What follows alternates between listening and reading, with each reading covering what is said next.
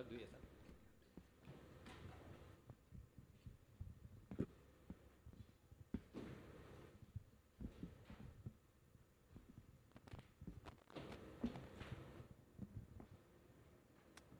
Pastor Kevin owes me one.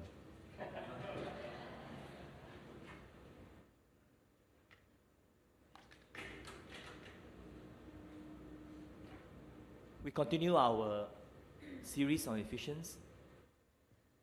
It's a very tough book to read and to preach on. Tough because it's very dense with doctrine, with theology, with a lot of thought, especially in the first 3 chapters. But it's also one of the most inspiring books in the Bible.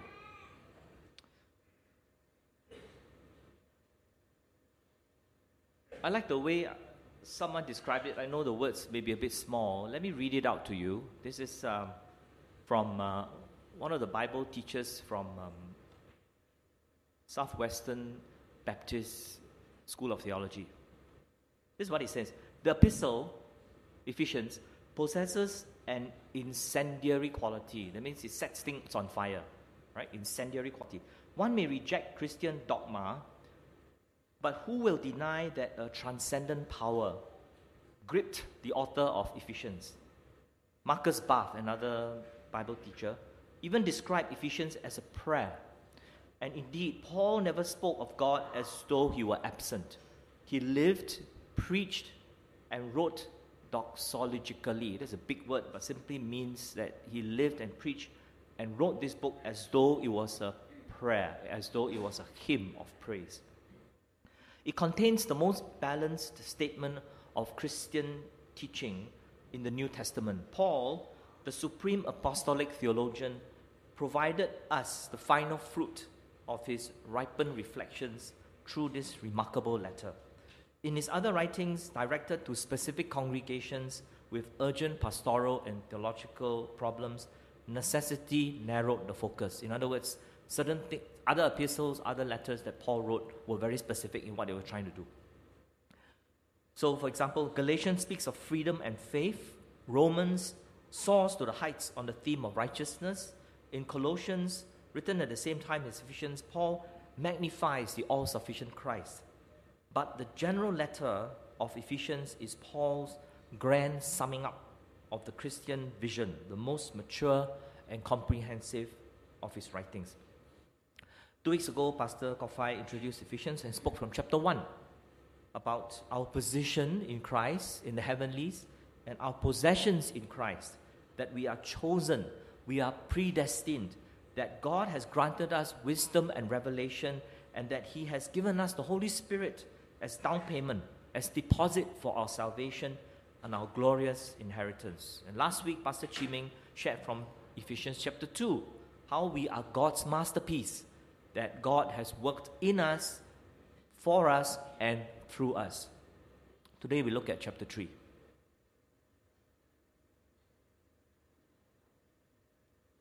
Let's read together Ephesians chapter 3 verse 1. For this reason, it's okay, I'll read. Faster that way. Okay? I, Paul, a prisoner of Christ Jesus, on behalf of you Gentiles, assuming that you have heard of the stewardship of God's grace that was given to me for you, how the mystery was made known to me by revelation, as I have written briefly. When you read this, you can perceive my insight into the mystery of Christ. Notice that word again, mystery, which was not made known to the sons of men in other generations, as it has now been revealed to his holy apostles and prophets by his Spirit. This mystery, same word, is that the Gentiles are fellow heirs, members of the same body, and partakers of the promise in Christ Jesus through the gospel.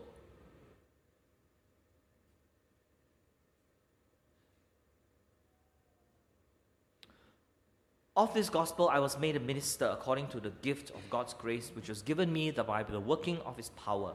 To me, though I am the very least of all the saints, this grace was given to preach to the Gentiles the unsearchable riches of Christ, and to bring to light for everyone what is the plan of the mystery, same word, hidden for ages in God who created all things, so that through the church, the manifold wisdom of God might now be made known to the rulers and authorities in the heavenly places. This was according to the eternal purpose that he revealed in Christ Jesus our Lord, in whom we have boldness and access with confidence through our faith in him.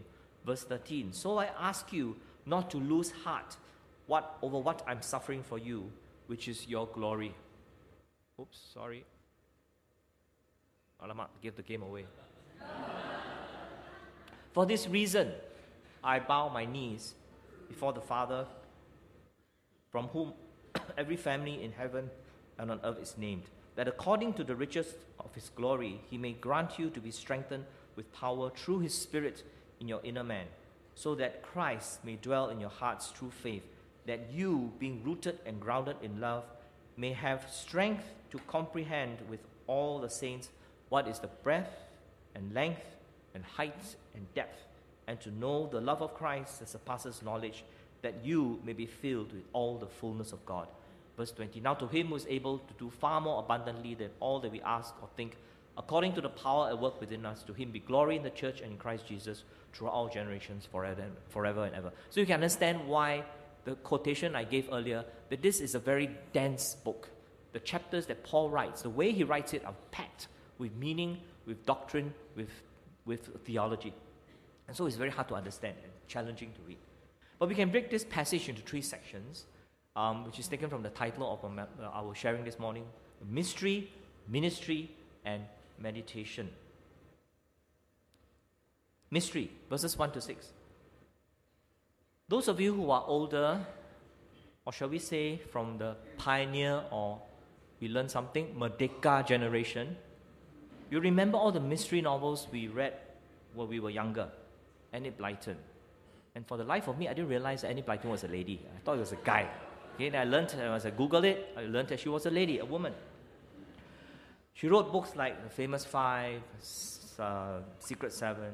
Today, adults will be reading modern mystery books by writers like Tom Clancy and Dan Brown. This is for the Merdeka generation, right? Not for the millennials. Austin Powers, international man of mystery. You know, they had a couple of movies about him. Some jobs deal with searching out mysteries. Scientists try to unravel the mysteries of the universe. On August 12, 2018, not too long ago, NASA launched the Parker Solar Probe, US $1.5 billion spacecraft the size of a car, on a 7-year journey to try to study the surface of the sun, a place which is known as the corona, where the temperature can reach 1,400 degrees centigrade. Likewise, doctors try to discover the mysteries of the body.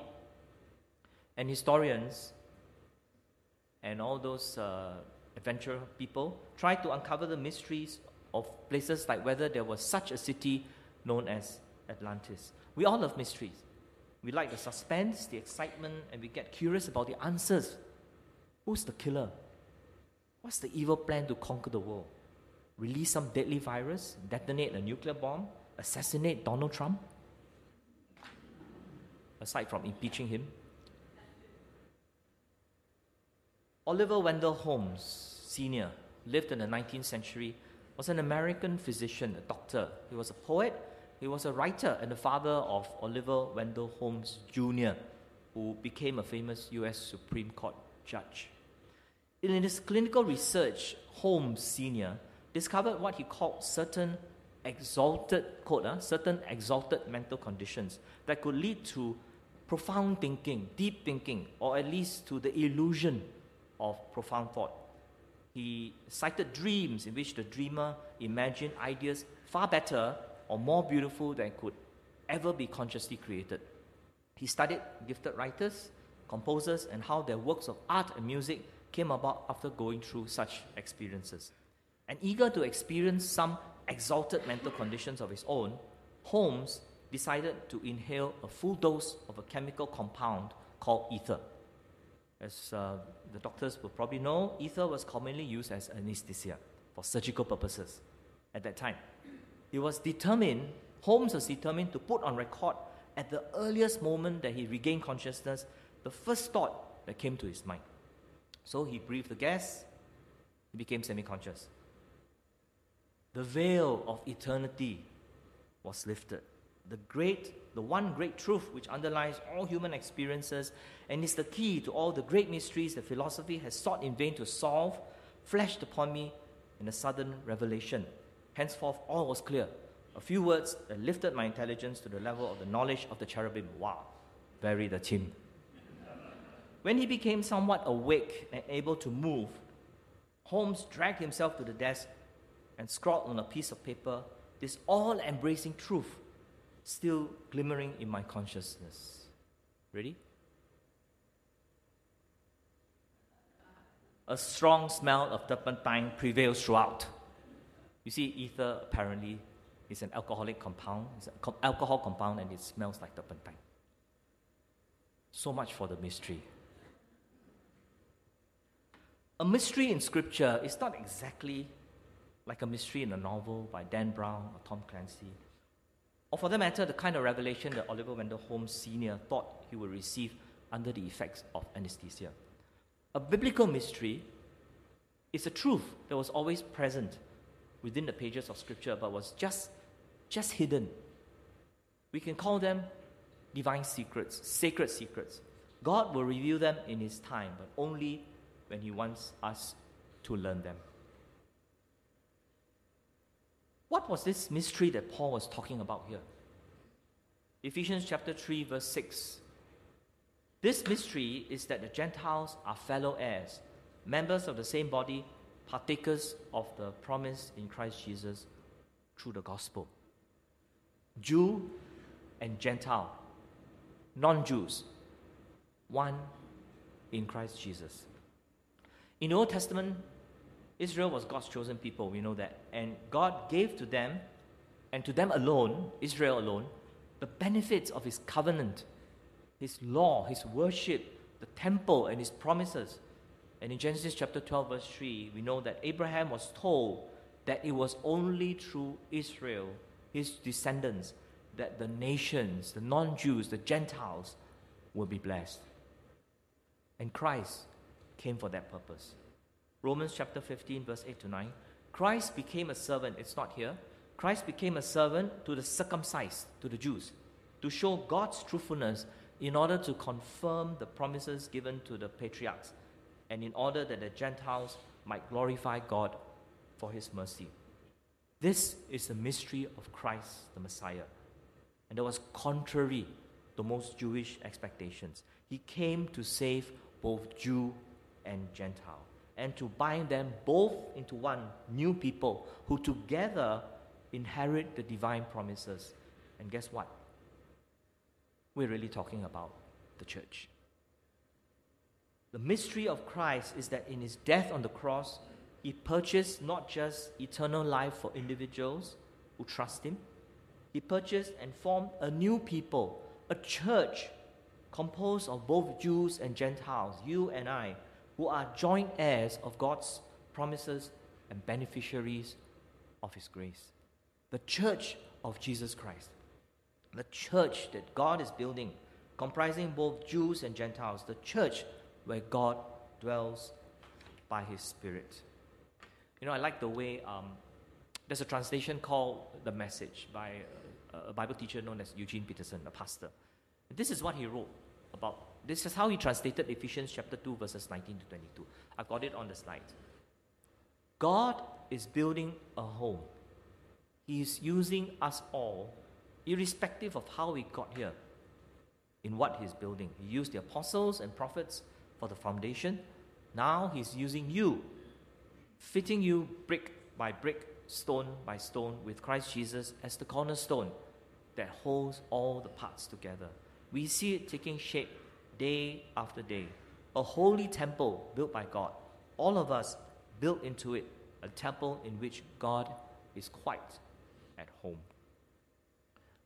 You'll read about a church as the body of Christ again in the rest of Ephesians chapters 4, 5, and 6.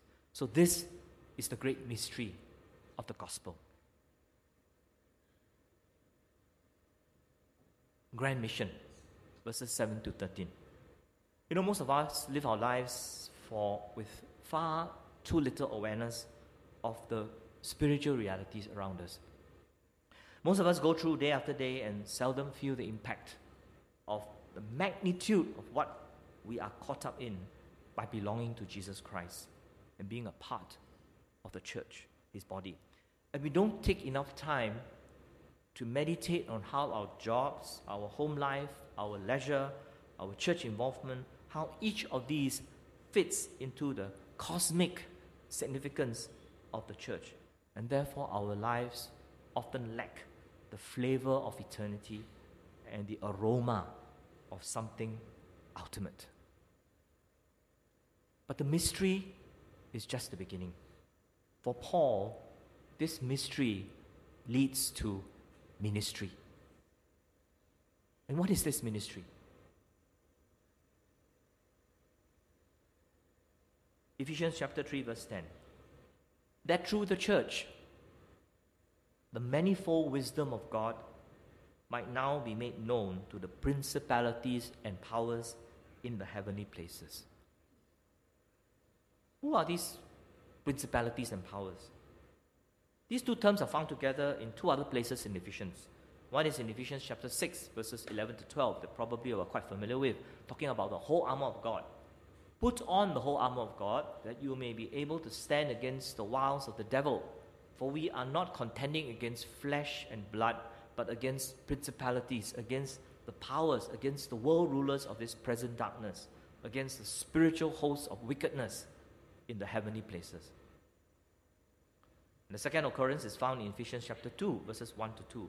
And you, Paul says, He made alive when you were dead through the trespasses and sins in which you once walked, following the course of this world, following the prince of the power of the air, the spirit that is now at work in the sons of disobedience. The same pair of terms, principalities and powers, occurs in verse 2. But in the RSV, which I'm showing here on the slide, it's translated as the prince of the power of the air.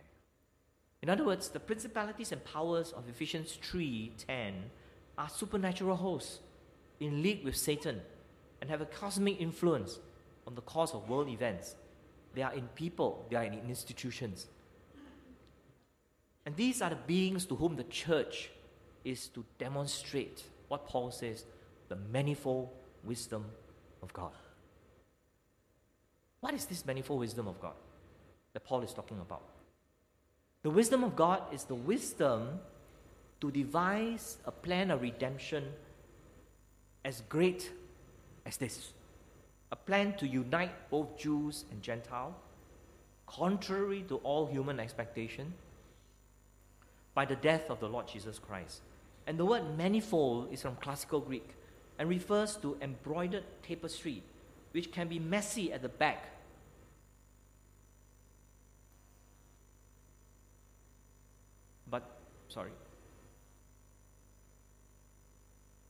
Messy at the back, the one on the left, but beautiful from the front.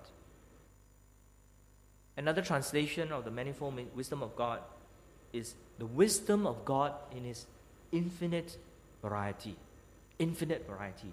This is what we are to demonstrate to the principalities and powers. So the wisdom of God is virtually the same as the mystery of Christ revealed in Paul. 1 Corinthians chapter 2, verse 7, we speak the hidden wisdom of God in a mystery, which God foreordained before the ages for our glory. And 1 Corinthians chapter 1, verses 23 to 24, we preach Christ crucified, a stumbling block to Jews and folly to Gentiles. But to those who are called, both Jews and Gentiles, the power of God and the wisdom of God. So Christ crucified for the unification and glorification of Jew and Gentiles in the church is the mystery of God and the wisdom of God. Next question. How are we as the church to make this wisdom known?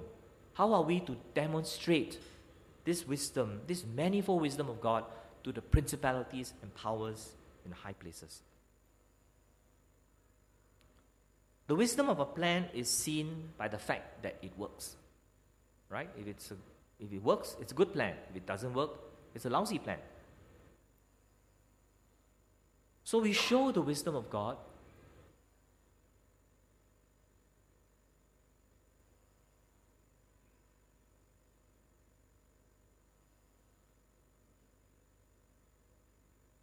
We show the wisdom of God by showing in the church that it's working. God's plan is working. The death of Christ was not in vain. The death of Christ has reconciled us to God. It has broken down the wall of hostility between Jews, Gentiles, and other races. It has produced one new body, and it has given us the hope of this kindness that He has given us. We show the wisdom of God to the cosmic powers by living this way, in unity, in love and support, in mutual love and support, in not being consumed by petty divisions, in working together in outreach and mission, in supporting and holding up each other. And we show the wisdom of God by being the church of Christ who died to create it.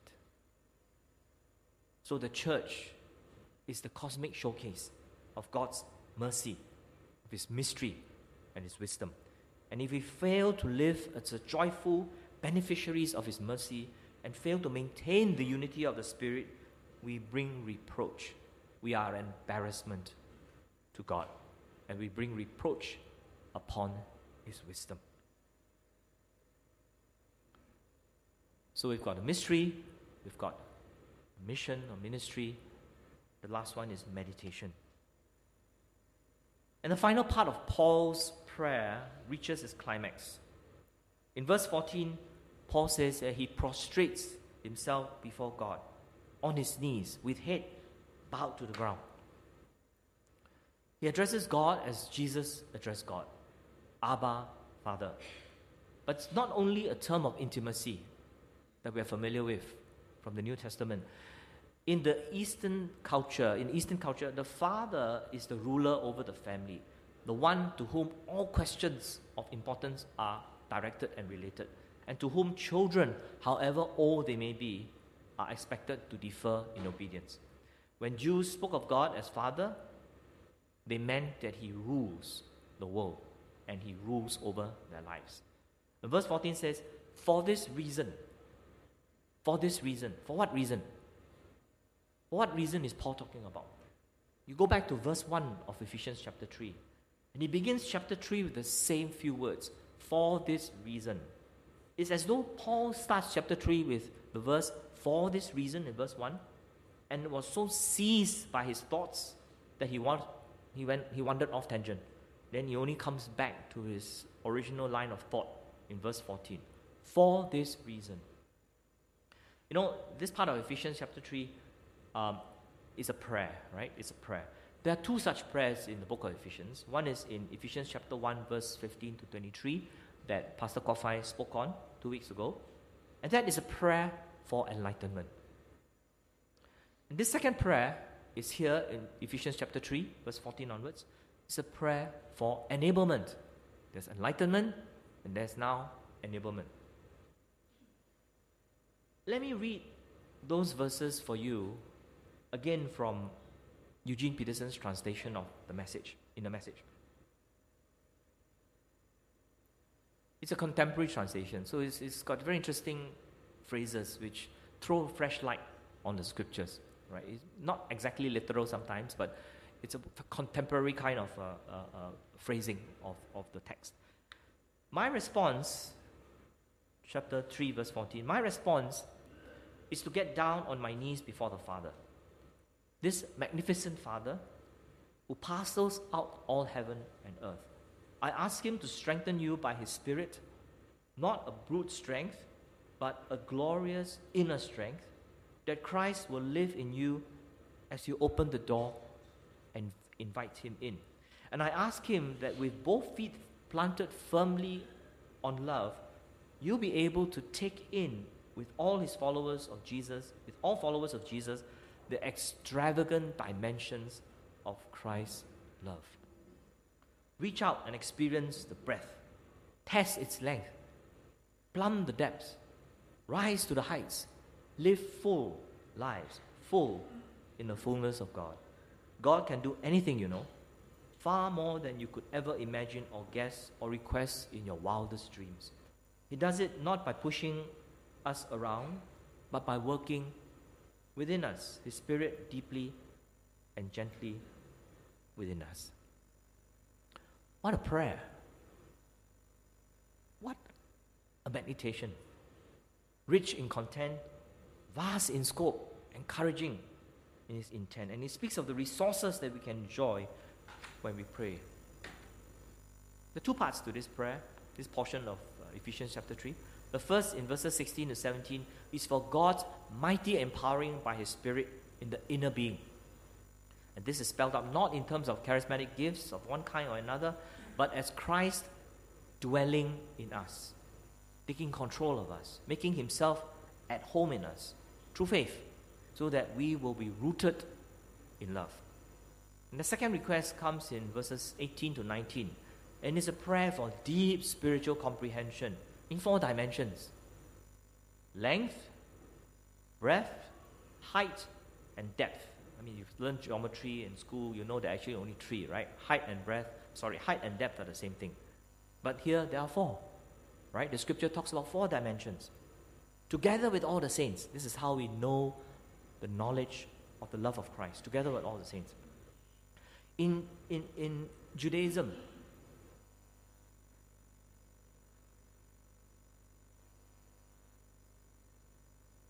there are 4 dimensions. It's not quite geometry. The 4 dimensions: length, breadth, height, and depth, used to speak of God's wisdom. Here in Job chapter 11, verses 7 to 9. Can you find out the deep things of God? Can you find out the limit of the Almighty? It is higher than heaven. What can you do? Deeper than Sheol. What can you know? Its measure is longer than the earth and broader than the sea.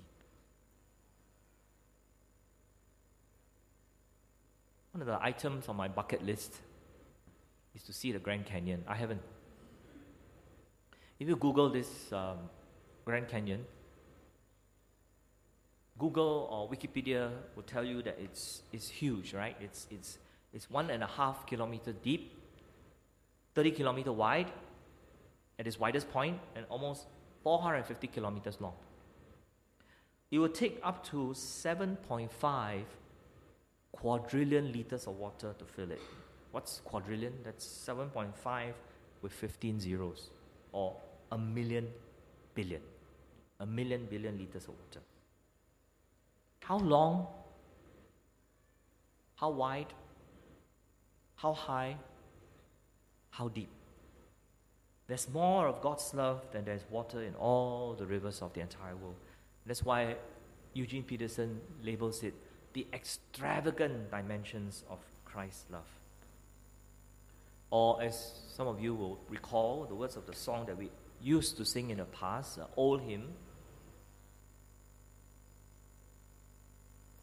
Could we with ink the ocean fill, and were the skies of parchment made? Were every stalk on earth a quill, and every man a scribe by trade? To write the love of God above would drain the ocean dry. Nor could the scroll contain the whole, though stretched from sky to sky. Verse 19 reminds us that knowing the love of Christ, knowing God Himself, because God is love. So if you know the love of Christ, you are knowing God. That knowing surpasses all other forms of knowing. I quote hymns, old writers, I'm a romanticist. 16th century Swiss reformer John Calvin, he once said this: today, all sorts of subjects are eagerly pursued. This is all English, so you have to pardon the way it is written. All sorts of the subjects are eagerly pursued. And may I add, for all of us here, or many of us here, coding, entrepreneurship, human behavior, data analytics, AI, biotechnology. But the knowledge of God is neglected. Yet to know God is man's chief end and justifies his existence. Even if 100 lives were ours, this one aim would be sufficient for them all. Can I ask the musicians to come forward as we prepare to sing the closing song?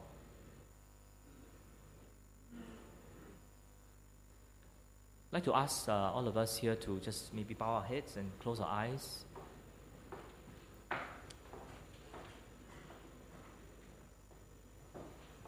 What's the application of what we have been talking about this morning? I want to bring all of us back to the second M, which is ministry, mission. You know, God has done a marvelous thing in our lives. Think about the many blessings He has given us out of His abundant love. We are chosen, we are predestined, we are saved by grace through faith. We have received the Holy Spirit as the deposit of our salvation and of the wonderful inheritance He has prepared for us in heaven.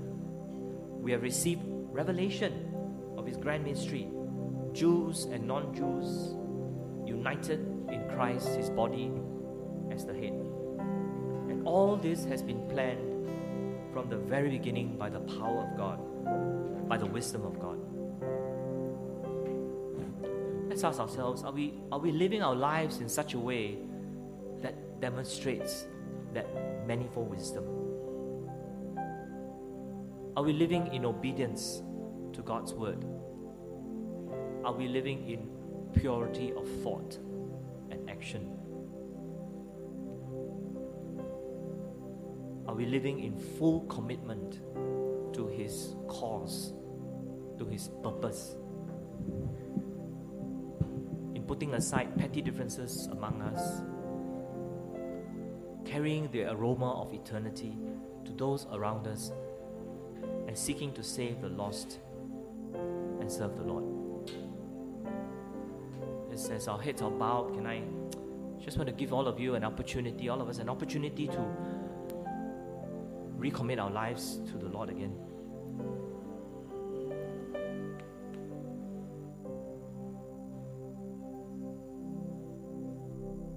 If you like to do that, can I ask you to just raise your hands and put it down quickly? It's not for me, it's between you and the Lord. And by God's grace enabling, I'd like to pray for you later. Any others? I've seen your hands, thank you. Any others? You may think that this is such a waste of time, right? Last week, Pastor Chiming asked us to raise our hands, and this week we do it again.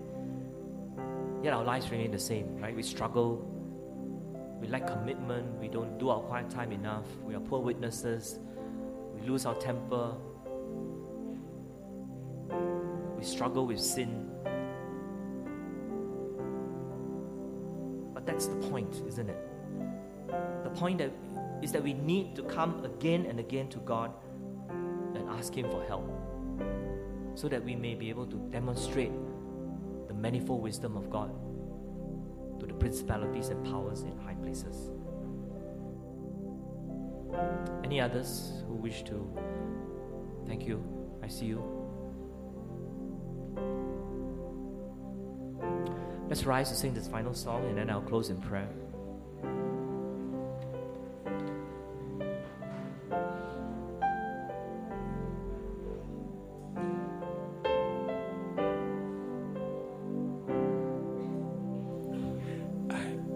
My knee before your throne. I know my life is not my own. I offer up a song of praise to bring you pleasure, Lord.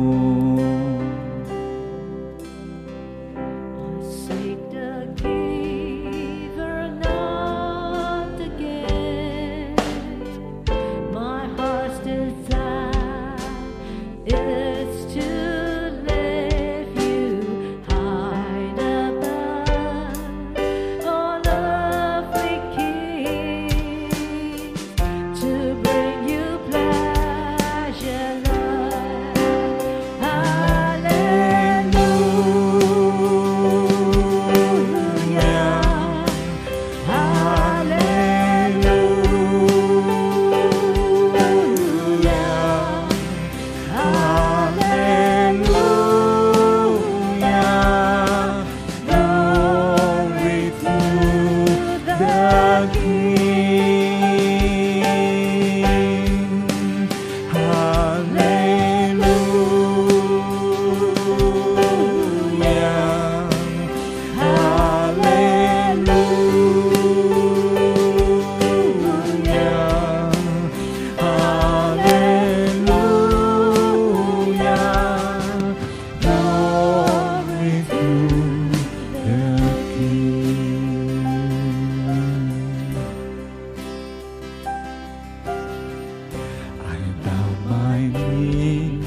before your throne. I know my life is not mine own. I offer down a song of praise to bring you pleasure, Lord. The gift of the gift, my heart's desire is to lift you high above all earthly kings, to bring you pleasure, Lord. Hallelujah,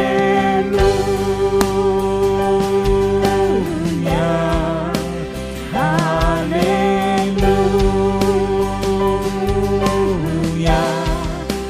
hallelujah. Glory to the King. Hallelujah,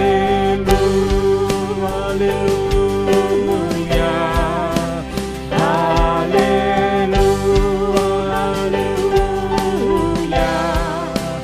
hallelujah. Glory to the King. Let's pray. Father, you look down from your exalted throne in heaven, and you look down upon us, and Lord, you see our hearts. Nothing is hidden from you. Father, you know that it is truly our desire to obey you more fully and to love you more dearly. But you also know, Lord, that we are fumbling and foolish human beings, so often unable to fulfill what you want from us. Forgive us, Lord, for the times we stumble. We thank you for your word in Ephesians chapter 3 and how it speaks of this great mystery that you from your wisdom have developed, and you have brought us into this church, and PPH is our family, our home, and we thank you that we are part of your body.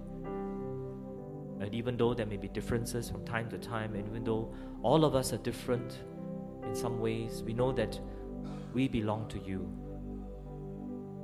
Lord Jesus, we ask that you will honor the commitment that is in our hearts for those who have raised their hands and for those who have not. But you know us deep inside, Lord, how we long to be more fully for you. So help us, Lord Jesus, as we move into this coming week. Grant us your grace. In Jesus' name, amen.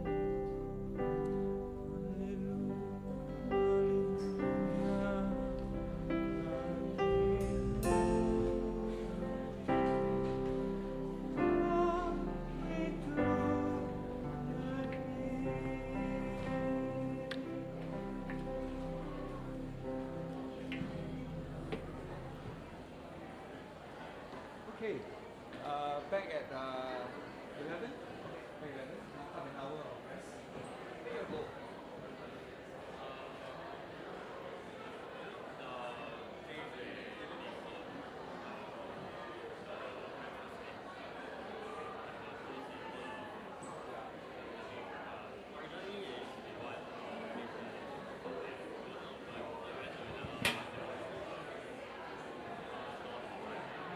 Three is blue.